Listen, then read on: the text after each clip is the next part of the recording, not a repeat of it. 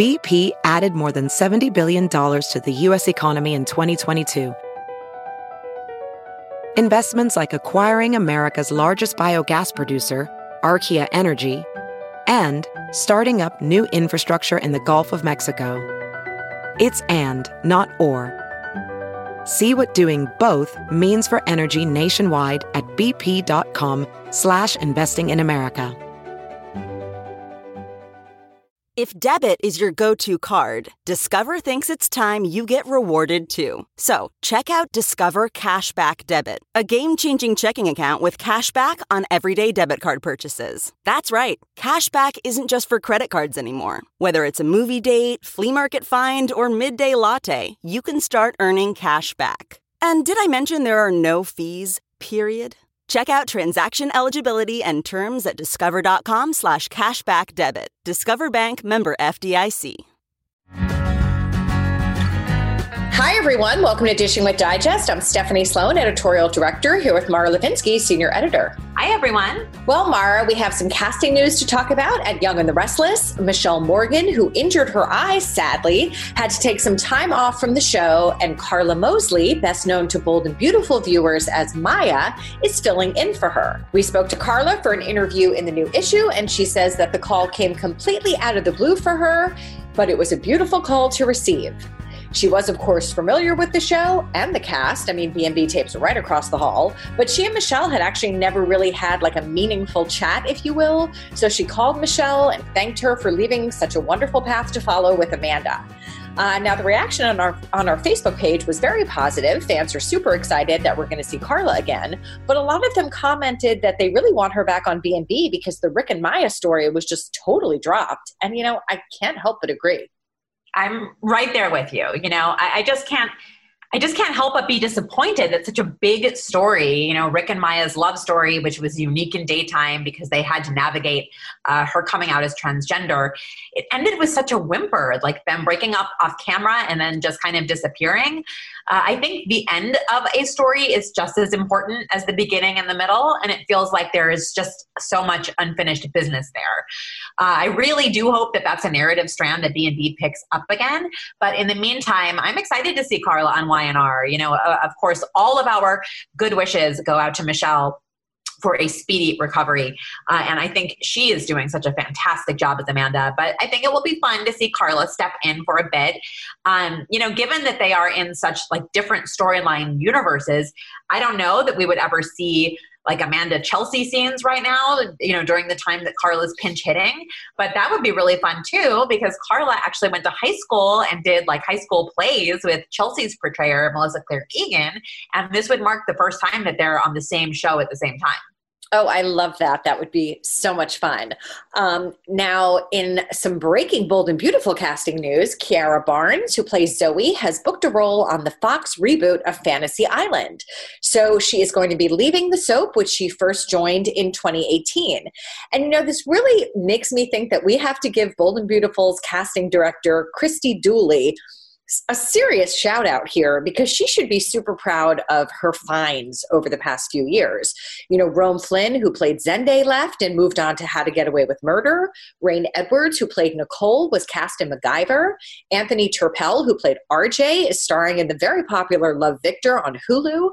I just caught Aidan Bradley, who played Xander on an episode of All American. And now Kiara is moving on as well. Really a very impressive list in such a short amount of time. Definitely. Now, our May Sweeps preview issue is out, and not surprisingly, the shows have big stories planned. Bold and Beautiful will go deeper into the aftermath of Vinny's death, and there will be unexpected twists as the story unfolds. Over at Days, Ben and Claire will grow closer after Ciara leaves town. The pregnancy story with Gwen, Chad, and Abigail will have tragic consequences. Nicole will do something very destructive, and Sammy and Lucas will find themselves in a life or death situation. And what is going on GH and YNR? A lot, Stephanie. Roger Howarth, who's Franco died on screen in March, will make his return during May Sweeps. We will see Jason and Britt go on the run, forcing Carly to make a big decision about who'll take charge of the Corinthos organization. And more than a few people are determined to bring Peter's reign of villainy to an end. While on The Young and the Restless, with Victor determined to expose her for poisoning Adam, Chelsea makes a bold move. The Newmans will be embroiled in a dire medical crisis for Faith, and Sally's vendetta against Kyle and Summer takes a dangerous turn.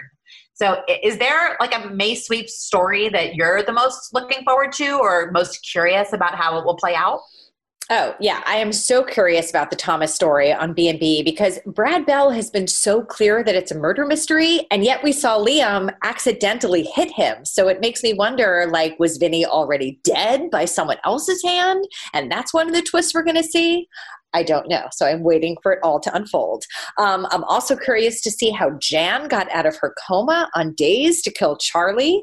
Like, it is all of the Heather Weber goodness in my favorite story of all time, which is GH's Who Killed Diana Taylor. So what about you? Well, the General Hospital writers also hinted to me that Anna will not be without romance, even though she and Finn have broken up. And I'm totally intrigued by the possibility of an Anna Valentine pairing. So I will be watching their scenes with great interest for sure.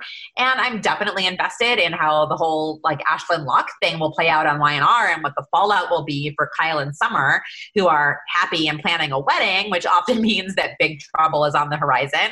And between Kyle's secret son and Sally's vendetta, it looks like they will have plenty of obstacles in their way. Well, speaking of Sally's vendetta, our guest today is an actress who has been introduced into the tale. It's Patrika Darbo, who is now appearing on Young and Restless as Shirley Spectra, but has a lot of territory to cover in her career. So let's get her on the line to discuss it all. Hi, Patrika. Hello there, Stephanie. How are you? I'm good. How are you? Very well, thank you.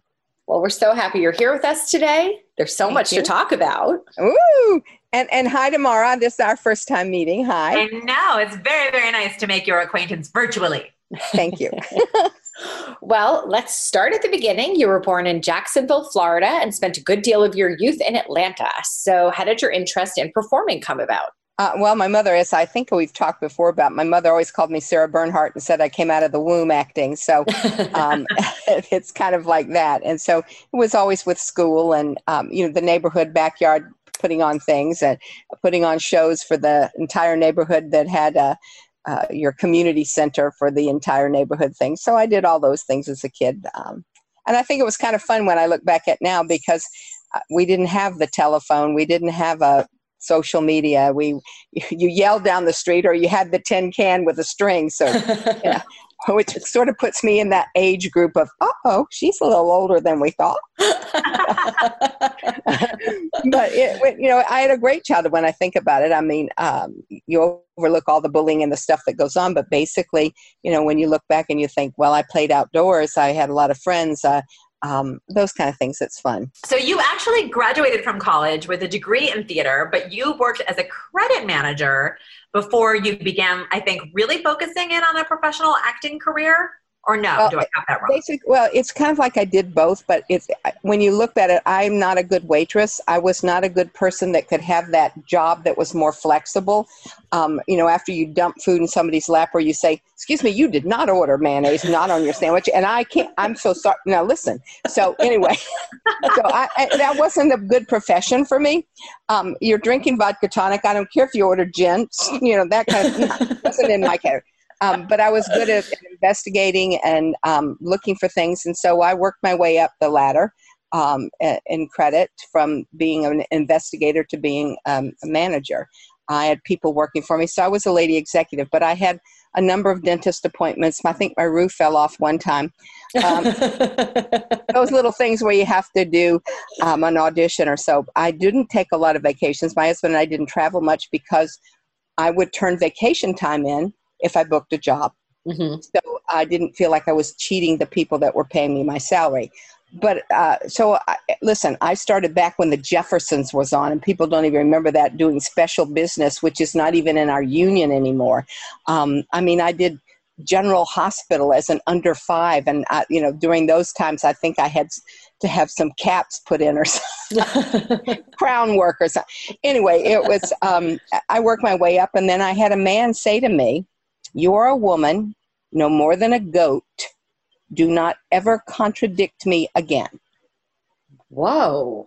So at work? that was, yes. And I went from that that meeting, I went across the hall to the president and said, you have 2 weeks or 20 minutes, and you're lucky I'm not suing you, but I will not work for that person. I'm out of here.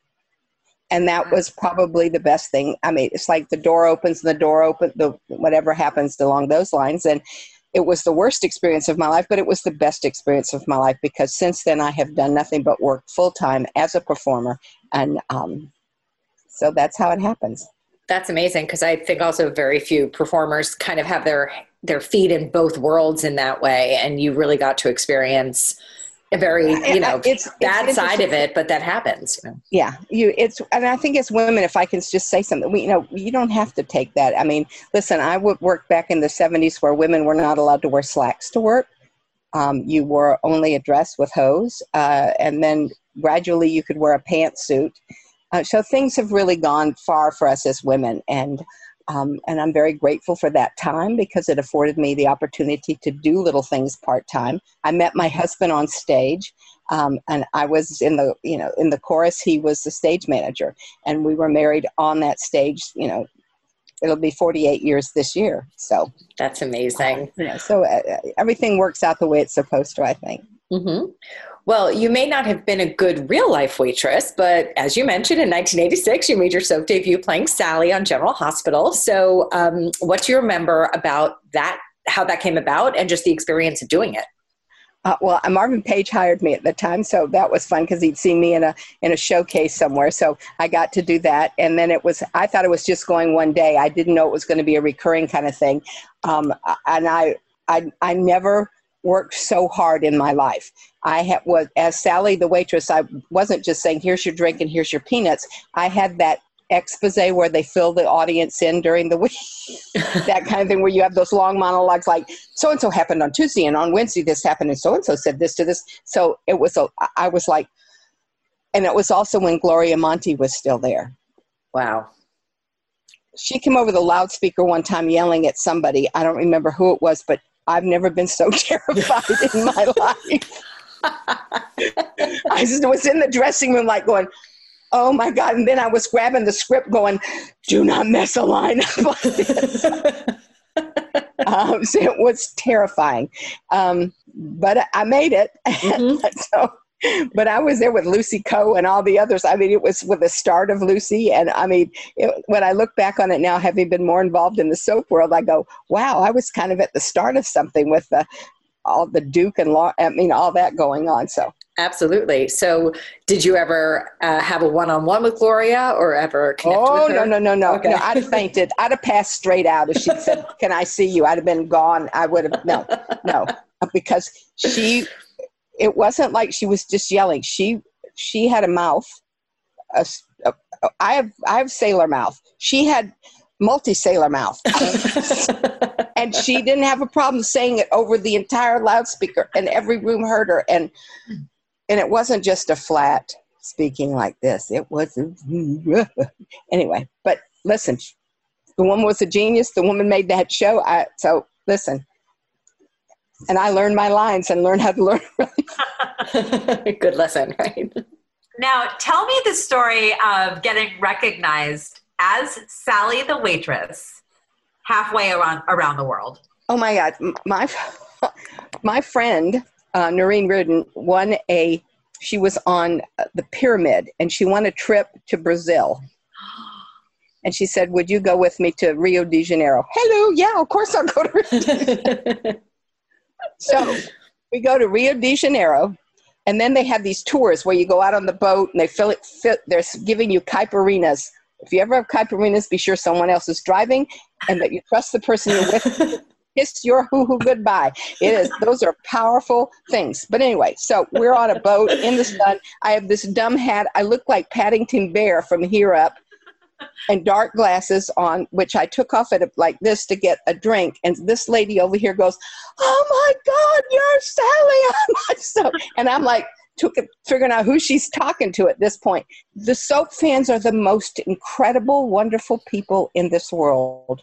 And I'm blessed to have got my own now, but to have been involved in this, to see the impact that these shows, and it's such a shame that there's only 4 major ones left. it makes me kind of sad, but we are part of their lives. And for me to have that little recognition from just giving exposés about what was happening with in Duke's Bar, it's amazing. And that was my experience there with this lady. And we had this conversation, a lot of it going over my head because I wasn't an avid viewer of the show at that time. I was only familiar with what's happening in my space as Sally. So anyway. Oh, that's amazing. It's incredible. It was an incredible experience. Now, when we look at your resume, I mean, it's just so insane. It seems like as a relative newcomer to Los Angeles, you really did quite well and quickly. So in those early years, you did Different Strokes, Growing Pains, St. Elsewhere, like just to name a few. When you look back at that time, is it a happy time or did you feel like you had to struggle to get a foothold in the industry? You know what? It's like I didn't know that you had to have a foothold. It's like you said, I'm still in credit. I wasn't doing this. I was sort of locked in the 9-to-5 job. I was involved in community theater because that fed my soul at this point because I wasn't doing as much. I'm not a woulda, shoulda, coulda person, so I can't look back and say, well, if and wouldn't, stuff like this. I can remember being called in to audition for it was one of the people on the Odd Couple at the time. They sent me across the hall, and when I went in, the casting director said, "Oh, hun, we tried to tell your agent not to send you over because we just made an offer." So those are how things work in this business. I mean, I could have taken that as my life is over, but you just move on to the different things like that. And I just have so great memories of all this kind of stuff. So, yeah, that's pretty incredible. So fast forwarding a bit to 1991, you garnered a lot of attention when you endeavored to use your own money to campaign for an Oscar nomination for this acclaimed role that you had. It was that had to be Daddy Stein, Who's Got the Will. That's right. So that was sort of a challenge, right, to the studio system of pushing their preferred talent or whatever. But I'm so fan of the moxie there. So I want to hear about what made you do that and how it impacted your career. I think probably the one thing about that you're proud of your work. I had originated the role on stage. I performed it on stage for no monies for over 2 years in a 99-seat wet theater. We went to Edinburgh to perform in Scotland for the Fringe. And then we came back, and I was fortunate enough to reprise my role in the movie. Along with Molly McClure, may she rest in peace, she played the grandmother.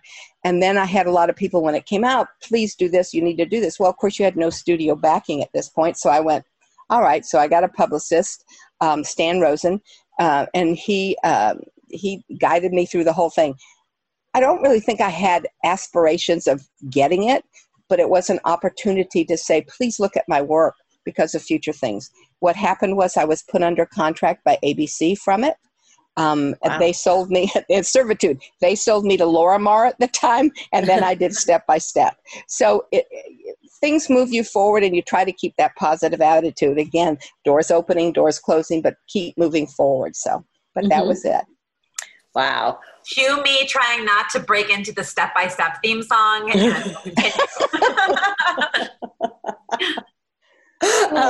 Well, in 1991 and 1993, you appeared as two different characters in 2 episodes of Seinfeld. So again, another huge show. What are your memories of being on that set?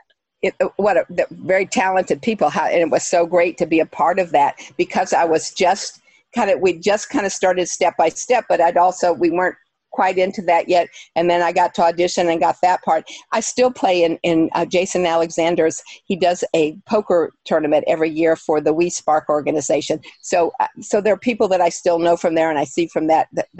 And then I had just done In the Line of Fire, which Jerry had seen. And he said, see if Patrika's available to do this little bit part with Newman at the mailbox. Which fortunately enough, I was doing Evening Shade at the time, but Evening Shade didn't film on Mondays. So I got to do Jerry Seinfeld's thing at the mailbox on Monday, and then I went and did Evening Shade for the rest of the week. So yes, I keep going around and bouncing here and there. It's amazing. It really is. Pretty incredible. Okay, so in 1994, 4 years after you actually appeared on an episode of Roseanne, you played Roseanne Barr in the TV movie Roseanne and Tom Behind the Scenes. So what do you remember about like that casting project and about shooting that project in general? Like I remember the promos for that like it was yesterday. It's good to be the queen, honey. It was a very interesting thing because at the same time NBC was doing the show, so was Fox. And both myself and Stephen Lee, who played opposite me, Tom, he and I both were asked by both Fox and NBC to do it as we went there. And then the offer from NBC was better. The script was better at the time, so we both opted for that. I think a lot of times our agents had the most say about what was happening there too, and where you're going financially, better exposure, yada yada. It was a wonderful experience. It's good to be the queen, and you're number one on the call sheet. Woo! Good times, good times. Stephen has since passed away, who played my Tom, but my experience was wonderful there. And then I was at my doctor's office one time, and this person gets on the elevator like this, and she goes, "You cried too much. I don't know what that." And it was Roseanne. So we had a conversation. We had a conversation on the elevator. She liked what I did. In fact, when she was on the late night show with Letterman, when she was on with Letterman, she told Letterman she gave me my start in show business. Now. Well, which is great. If you want to talk about me, that's fine. I'm a little older than her, and I'd been doing a lot of stuff before her stand-up. But anyway, right. I'm grateful to have been memorized and that she acknowledged the fact that she liked my performance, and it moves me on to the next step. Right. Were you quaking in your boots when you realized you're on an elevator with Roseanne? Well, not really, because I'd already done the show with her. So, I mean, when I played Dan's Dream Lover, we had a conversation and stuff. So I wasn't intimidated. You weren't being confronted by a stranger about your impersonation. Being with like Sidney Poitier, that intimidates. That makes you kind of go, Clint Eastwood, those kind of things. Those make you just a little, but no. I was good there. Amazing. Well, with already an impressive list of credits under your belt, in 1998, I first met you when you were cast as Nancy Wesley on Days of Our Lives. So tell us what you remember about landing the role and like what you even knew about it going in. Let's just back up and go. Fran Bascom, may she rest in peace, said to me, "Patrika, will you do a soap?" And I said, "Oh, hell yeah, I'll do a soap." I said, "I love to work. I'm an actor." I'm thinking, here's your drink and your peanuts. Can I get you anything else? So all of a sudden my phone rings, I think, and my I guess it was one of my friends. No, it was my agent called and said, "Turn on the TV quickly. You're going to see your husband on TV." I went, "Okay, my husband?" So I turn it on, and there's Kevin Spiritus. And now my mind goes, who the hell did they think they hired? I was like, all the parts of you that fall victim to the bullies as a kid, and like the things of your own self-worth and your self-doubt, and you're like, holy crap, something's wrong. Anyway, it wasn't wrong, but I got there still thinking it was wrong. Got the script, did stuff. Kevin and I, he was really fast and furiously calling me. Because Kevin, we rehearsed it stuff, which was great. And I felt comfortable. I'm sitting in the makeup chair, and I'm said to Nina Wells, who was my makeup person, I said, "Nina," I said, "I'm not sure if we're going to be able to finish or not." I said, "Because any second now somebody's going to call and say, 'Could we see Patrika Darbo? We've made a mistake.'" I'm still having that thing. At which point, over the intercom, I swear to God, to this day, I hear, "Patrika Darbo, please report to Steve Wyman." Nina, with the brush in her hand, goes, she turned ashen, and I went, "Told you." I get up, I'm like going up the stairs thinking, okay, this is it. I get up there and I go in, and Steve Wyman goes, "I just wanted to welcome you to the group and say hello, tell you're part of the family, blah, blah, blah," and back down to makeup. I go. That's some of those things you will never, they're etched in my brain at this point. Sure. And I think when Tom first wrote it, we weren't regulars. We were just day player people at that particular time. But when we aired that day, that's when the phones blew up at NBC, and I had a 3-year contract right after we aired. Wow. And so did Kevin. So I think as I've said a number of times, I think a lot of the audience could vicariously live through me. I was a size 2, but I had a 0 after my 2, whereas Christian Alfonso has the 0 in front of her 2. But they were in love with her at first, but they fell in love with me because if she got Kevin's spirit, I can get. I didn't start off as a role model, but it was something the thing that makes me get a little bit tear at the moment is the number of letters from younger women who were saying, I suddenly didn't feel like I had to put up with the bullies. I could be who I was. And those were wonderful things for me to hear and to do stuff, because it also made me start lessening the doubts that I had when I was going up those stairs. So it's been a wonderful ride. I'm enjoying every minute of it. To have Brad Bell come and ask me from that to please be over at Bold and the Beautiful, and now to cross over to Young and the Restless, they're blessings in life. And I owe it all to the fans. Again, I can't stress how important our fans are, and how much I appreciate each and every one of them. Mm-hmm. Well, I think that Craig and Nancy were... they just added so much fun and sexiness and zest to the canvas. When you think back about creating that relationship with Kevin in your first run, what stands out to you about collaborating with him?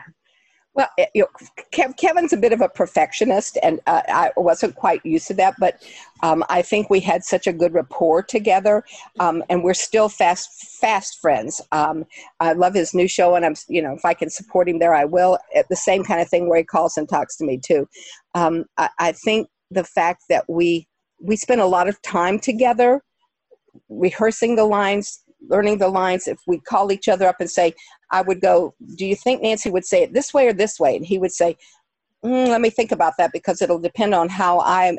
So we work together a lot of times. We got several messages from people going, do Craig and Nancy have different writers? But it was because we were trying to be that husband and wife team. We were trying to be that more intimate thing, that more, and at the same time we had fun because I wasn't keeping my hands off of him. He wasn't keeping his hands off of me. We were having that touchy-feely kind of happiness going on as a married couple. And at this point we played it as it was written, that he truly loved and adored me, big woman that I was. And I loved and adored him. And if people got in our way, mm-hmm. That's right. You let me manipulate you. It's your problem, not mine.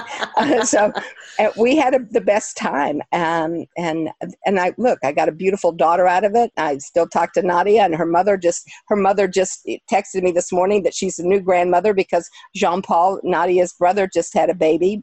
So it's become a nice family, as still is.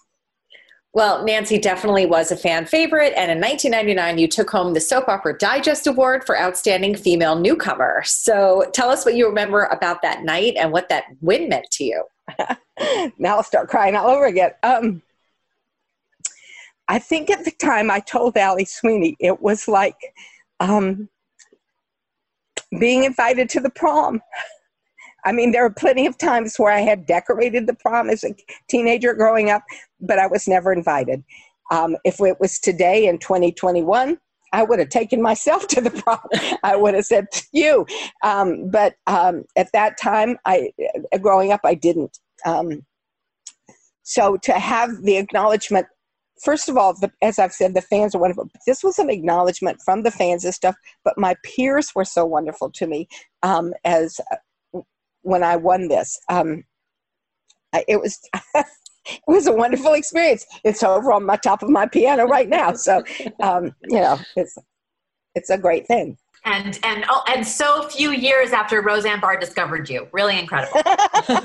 Yeah, amazing. Well, as you mentioned, Nancy's world expanded when her daughter Chloe was introduced in 1999. What do you remember about a then teenaged Nadia Bjorlin who got that role? first of all, again, Fran Bascom said, we're auditioning a bunch of women. She said, there's a new one that just came in. I would love for you to meet her because you're going to read with her tomorrow. And that's where I met Nadia. You know, first of all, she was breathtaking. And I'm guessing she looks a lot like her dad. So, with these big blue eyes and this dark hair. And I'm like, okay, but this is going to be great. But she was so sweet and stuff. And then, of course, at her audition, they asked her to sing. There were several other women that sang too, but nobody could hold a candle to that audition. She was just incredible. And then to turn her into Ghoul Girl was amazing. And then I'll never forget that cape coming off in that red dress. Mm-hmm. Okay. Kevin and I did good. Oh, incredible. Mm-hmm. Well, they did always seem to find a lot for Nancy to do and sort of mix it up. But then in 2003, your first Salem stint came to an end. So first of all, were you disappointed? And at the time, did you think this was the last we would see of Nancy? To be honest, and I really don't know because, again, like I said, when that door closes, I know one's opening up somewhere. So I didn't feel bad and stuff. I mean, I was aware that in times that people came back and forth, and I knew that Nadia was still there, so maybe something would happen. I had a new baby. Who knows how kids come back and forth. So, I really didn't know. But again, I'm not a woulda, shoulda, coulda. So it's like, okay, this one's closed. I'll just go through this door and see what happens. And who knew? Then I was back again. So, and if anything, I mean, it's just, everybody should treat it as it's a moving forward and don't have the regrets about it. If it's your dream, keep pursuing it and just do it. Mm-hmm. Yeah. Well, one of the many doors that opened for you after you left Days was your 2007 role in the Mike Nichols directed, Tom Hanks starring, Aaron Sorkin scripted film, Charlie Wilson's War. I would love to hear what it was like to work on that movie. First of all, it was terrifying. Again, I met Mike Nichols. I went in for my audition for Mike Nichols, and my manager at the time, Bobby Edrick, was like, she had me so rattled. It's Mike Nichols. You're going to meet Mike Nichols. You cannot mess this up. You're going to meet Mike Nichols. I was so like, I'm going to meet Mike Nichols. I can't mess this up. So I'm going in there and reading with the casting director. Mike Nichols is sitting there, and I'm starting, and it was kind of, and I went, excuse me just a second, Mr. Nichols. Excuse me just a second. I've got to get my manager out of my head. She's making me cuckoo brain. I said, okay, I'm ready now. And I did my thing, and I got the part. But the interesting, once I get on set, Mike Nichols says to me, I want you to start over here, and I want you to ad-lib till you get to this point, like say right here by this tree. Then once his point, I want you to do Aaron's monologue here like this, and then when you get over here, I need you to ad-lib some more. Then when you're through, I need you to come back a little bit more, finish the second part of Aaron's thing, and then I went.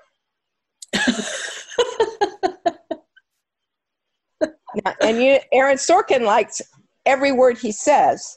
Mm-hmm. On that page that you're reading, he wants coming out of your mouth, as well as the ums and the ahs. So there's my terrifying thing. Ad-lib, Aaron Sorkin. Ad-lib, Aaron Sorkin. Aaron Sorkin. So, listen, so my speech when the camera's directly on me is Aaron Sorkin. Anytime else you hear me talking while Julia's going up the stairs and they're talking over there, I'm just rattling on stuff like this. So it worked, and he thanked me at the end. He said that was great. So I was very happy. So, wow. That's anyway, an incredible story. A good experience, but a bit frightening. Mm-hmm. Just a bit. Just a bit. Well, in 2013, you did get the call to return to Days. What did that mean to you, and what was it like the second time around? Well, it was it was lovely to be called back and to ask stuff and have a kind of fairly good storyline going there with dealing with Nadia. And anyway, I was back in the family. It was like I hadn't left. People were the same. I mean, there were a few different faces, and I was like, some people I don't know and some people I do know. But again, it was, first of all, it's good having a job. Second of all, it was going back to be with family. So it was nice. What was it like to be back on the set 10 years later? Remembering those lines. Remembering the lines. And the thing is that at this point, when you think about it, different people have married, different people have kids. Now they're remarried to this person. So trying to keep those straight while I'm talking and going, why is Ari Zucker at this point? Why is she involved? Who's going? who's this person? What's that person? So that gets a little out of it if you're not an avid viewer and you're only got this script, so you're not sure what's been happening. So you kind of say, who's who now? What's happening over here? So I try to do that, and then I get an ask back again. So at least I think I'm doing okay. Right. Well, it was during that second stretch that was longer, where you made appearances from 2016 to 2017, when the opportunity to join Bold and Beautiful came up. So tell us what you remember about how you came to play Shirley Spectra. The phone call from Brad, first Darlene Conley and I would see each other at events and we'd be sitting on a piano singing together, like two redhead ladies. Anyway, which was so interesting because then when we did go to do this Spectra and they cleaned up the Spectra office, on the desk are pictures of Darlene and I as sisters that they pulled from different photo sessions that we had done and things like that. So cool.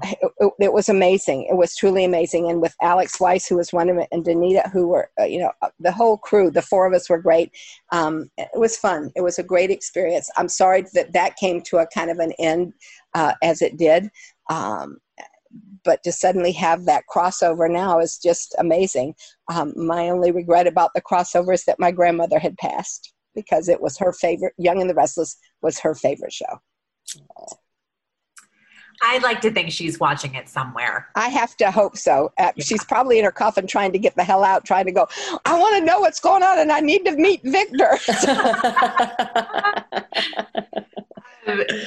So I never met Darlene Conley. I don't know that Steph ever did. Tell us what your experience of her was like. She's a broad, baby.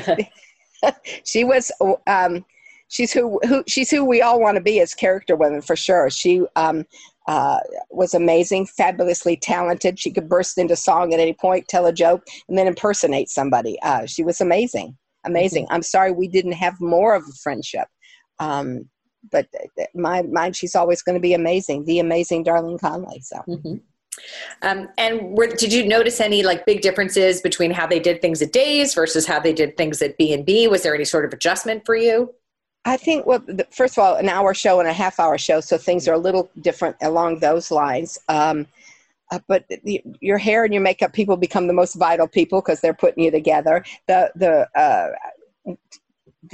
costumer who made Shirley's fabulous outfits and stuff like that was amazing.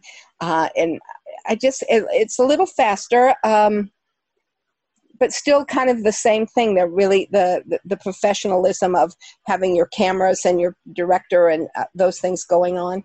It was pretty much the same. And for me, sometimes I forget because I was only serving peanuts in the past at this point and then doing Days and things, I could not get used to that last where the camera comes in and freezes on you, but there's no dialogue because it's just the fade into the next thing. And I was like, oh no, there's something on here. I should be talking. I'm not moving my lips, but I need to know what's happening.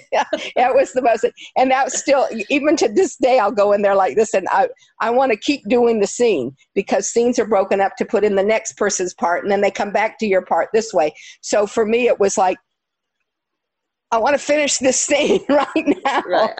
I got more to say. Yeah, it's kind of that, and I guess it's even harder because I can't shut my mouth half the time.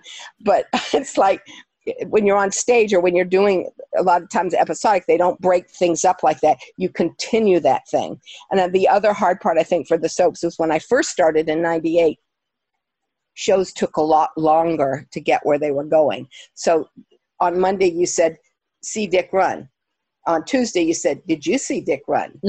Thursday, Dick was running. And on Friday, you finished what Dick was running to. So it's that kind of, and trying to remember which day I'm on. Did Dick run already? Is he run? Those kind of things. So it's been an experience, and it's still the same. That keeps moving. So I'm getting more used to it. And maybe by the time I'm 110, I'll have it. So after Shirley was written out of B&B in 2018, eventually her granddaughter, Courtney Hope, who plays Sally on the show, she left and she went over to Y&R. And that leads us to us having the good fortune of seeing you again, this time on Y&R. So tell us the story of how your appearance in those video calls with Sally came about. Well, before we started recording, we all talked about the fact that we've become technical wizards at this point. Things. I'm not going into the studio. What you see is me at my publicist's office at his desk, filming my conversations just to the phone. My publicist is in his kitchen reading, and me talking. That's how we're doing it at this point. I have no physical contact with Y&R people or with Courtney. So hopefully at this point, I saw the first one. It looked pretty good. I went, ooh, this turned out pretty good. Yeah, it did. But again, we're like lighting, camera actions, trying to make sure that the dog down the hall doesn't bark as you know, when we have pets, and because you're not in that soundproof studio anymore. The first couple of times I did the phone conversation, I was pulling things out of my closet. Then the second times I'm doing stuff, Y&R sent over costumes and things for me. Try to wear this one in this show, try to wear this one in this show. So now I've got trying to keep the clothes that come from Y&R, not mix it. This goes over here, what jewelry was I wearing? Trying to remember that I should take a picture so that I remember what I was wearing in this one. So if I have to do a second show or a pickup, I have those.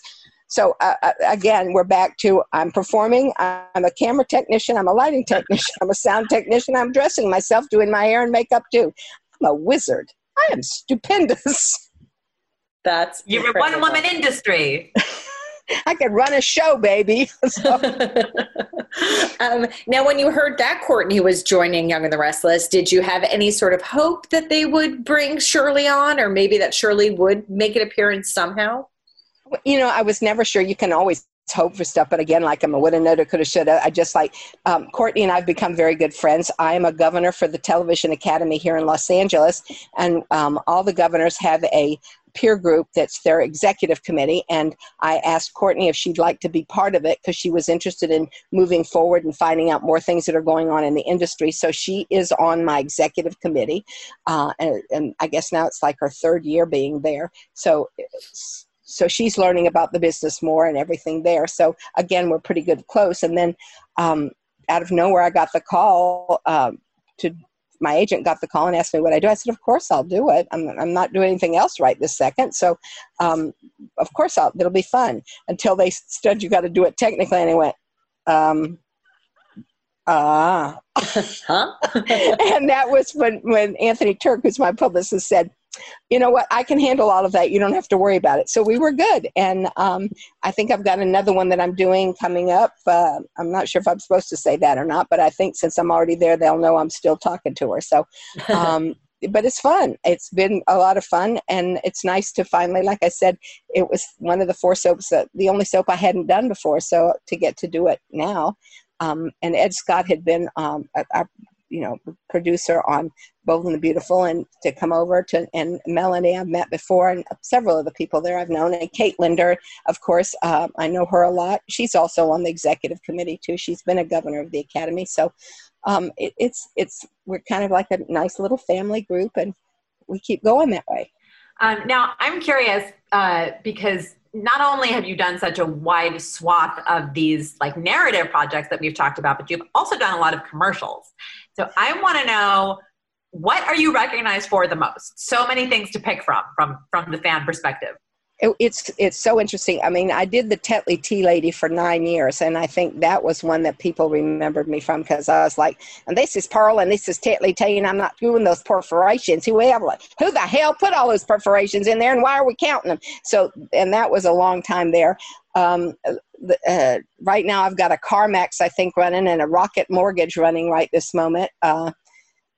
It's hard to pick, because also I'm short, round character woman with red hair, and there are a lot of us out there. So a lot of times I'll get, oh, I just loved you in that commercial. And I go, well, that was great, but it wasn't me. Listen, I love to work. I've had the opportunity to do that. I just finished a film, just the voice. I don't even know if I have credit, because it's one of those things that's at the producer's credit. And I think I had like 4 lines because they liked what I sounded like. It's amazing. And I got to do Rango, which was only my voice, but worked with Johnny Depp, which was a fun experience, because normally when you do voiceovers, you're all by yourself in a booth. You never see anybody. You don't talk to anybody. And this particular thing, We were all on a set together. We had pieces of costumes, and we were acting out what we were doing, voice things. Then they'd take us over into this batten place, and we'd all be there together doing the dialogue. It was a crazy experience, but it was fun. And I can remember Johnny Depp getting instructions for something, and he kind of looked at the rest of the cast going, isn't this just voiceover? So it was, so I've had some very fun experiences along that line. Mm-hmm. That is really amazing. And we should also mention that you did reteam with Kevin on the Duel app for the Last Blast reunion. So That was fun. So what was it like to even just revisit those characters because as part of that whole storyline? Well, it was crazy, and you kind of like going, it's going, when you find Nadia dead on the floor, you kind of go, what the hell's going on here? It's got to be, and then your man goes, this is soap. This is soap. She's not really dead. Ooh, he's not really dead either. Ooh, and then you got to go, okay, we're done. We're out of here. I can't wait to go home and turn this on and see what happens like this. And then lately to have seen all of the kids that were kids, coming back, to see them grown up and still wonderfully talented and doing stuff. Heather Lindell, I mean, fabulous performance that she did on Days. And just, they're all, I mean, it's just amazing. It's kind of like the mother seeing her kids grow up, because truly that's what's going on. Nadia was 19 years old when she started on Days, and just to see them all grow up and to see the wonderfulness of how wonderfully talented and the growth that they've all done is just amazing. I know. I feel the same way. I feel like I interviewed them as teenagers, and now I'm interviewing them as moms. And it's like, it's trippy. And it's something like this, we're still here, babe. Yeah, that's right. I'm still standing. Crazy. It's crazy. Now, you mentioned earlier that you met your husband while you were doing a show. I believe it was Anything Goes, one of my faves. Mine too. But 47 plus years into marriage, I want to know how you knew that this guy was the guy for you. Oh God, I really don't know, but I remember after our first date, I went in and told everybody in the office, this is the guy I want to marry. Oh. It just was, I think marriage is not a 50-50 proposition. It's a 100-100, because if either of you have to give up half of yourself, you're not entering into anything whole. So, it seems to work. It was terrifying a little bit for me, because I nearly lost him last November to a heart problem. And but he's getting better. If you could see my dining room table right now, it looks like a pharmacy. So I'm teaming up to keep him alive at this point. But I wouldn't have it any other way. In fact, he's the person I'm going to grow old with. Because I told him he better quit the crap. Stop it. You're sticking around, Rolf. Stop it. You're sticking around. Well, that's amazing. I've had the great pleasure of meeting him, and you two are just a really amazing couple. Did you meet him when he goes like this? I'm going to be over here because I don't. He doesn't want to put it. The only time I can get him to mostly go someplace is if I'm nominated for something. Or I'm, he feels he wants to meet somebody or do something. Otherwise, take one of your boy toys, because I'm not going. So when you look back at yourself, like in the credit manager's office, and then now looking back at all the amazing things you've gotten to do, from Sally the Waitress to all these incredible films and soaps and awards, what does it mean to you that you have forged such an unbelievable career? It's really hard sometimes, Stephanie, because I sit back and I don't always see that. I think sometimes my own lack of self-esteem, sometimes I don't think about myself in this position up here. I still think of myself here. I have to sometimes be reminded by the people that are closest to me going, no, no, that's not who you are. This is who you are. So I think we all still have some self-doubts in ourselves and things like that. When I sit back sometimes, and I'm going to be examining this when I get off of this call, going, that's an interesting conversation I need to have with myself. How do I feel about that? How do I sometimes feel that I'm the same person. I could pick up the telephone now and make you pay a bill.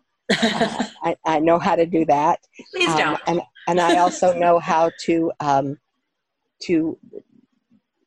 be in to start to cry right this moment just because you want me to, not because I need to, that my acting ability has come out. I think the whole thing across that I can say that sticks in my mind is to be kind. Be kind to everyone, because that person that was in that office and this person who is now sitting here looking across the room at her Emmy goes, I really have achieved a lot in my life. And I have a lot of people to thank for it. But I also have to say I worked hard for it, and I didn't give up, and I won't give up, and I'm still here. Mm-hmm. That's incredible, right? Bravo. Yeah, Totally. Thank you. Well, you have expressed your appreciation for the fans throughout this interview. But before we let you go, is there anything you would want to say, directly to particularly the daytime audience that has embraced you since we met you, I guess, first as Sally, and then, of course, as Nancy, and now as Shirley? The only thing I could just say is a grateful thank you, because every little step that I've taken in the soap world has been because I've got all these wonderful fans behind me pushing, going, we love you, we love you, we love you, and thank you for coming into our house every day. And the only other thing I could say is my apologies to anyone who yelled out, Nancy, Nancy, and I didn't know you were speaking to me, or Shirley, Shirley, and I didn't know you were speaking to me. Because I wasn't tuned into that. There were several times that I went past people that I didn't know they were speaking to me. But I'm very grateful for the fans and for the love. And listen, I've got those that call me up that I've shared my phone with. I have the Southern Mafia that I met at a South Carolina baseball game where I had food poisoning. And the next morning, as I was going to this place I was obligated to go to and looked like hell on wheels because I'd been up all night saying hello to Europe, that are still fast and furious friends. I've been through their children growing up, their grandchildren being born, they're losing their husbands. They've become family. The daytime fans are family. Mm-hmm. That's the best way I could say that. And I love each and every one of them for it. Well, this is amazing, Patrika. It was so great to catch up with you. And just so awesome to hear your stories. Yeah, I never get tired of them. And look forward to seeing you as Shirley now on Young and the Restless, and hope you will actually be there in person. It would be nice so I can act instead of doing all those other things I have to do to go there. Right. But this has been fun. Mara, it was a pleasure meeting you. Stephanie, as ever. We're honey, cocktail time as soon as we can all get together for sure. Join us, Mara, at this point. All right. Well, thanks, Patrika. Have a great day. Thank you, honey. You too. Take care, everybody. Bye-bye. Bye. Thank you so much for joining us. Thank you to Patrika Darbo for being our guest. If you like this podcast, please subscribe wherever you listen to podcasts. Be sure to pick up a new issue on sale now and come back next week for another podcast.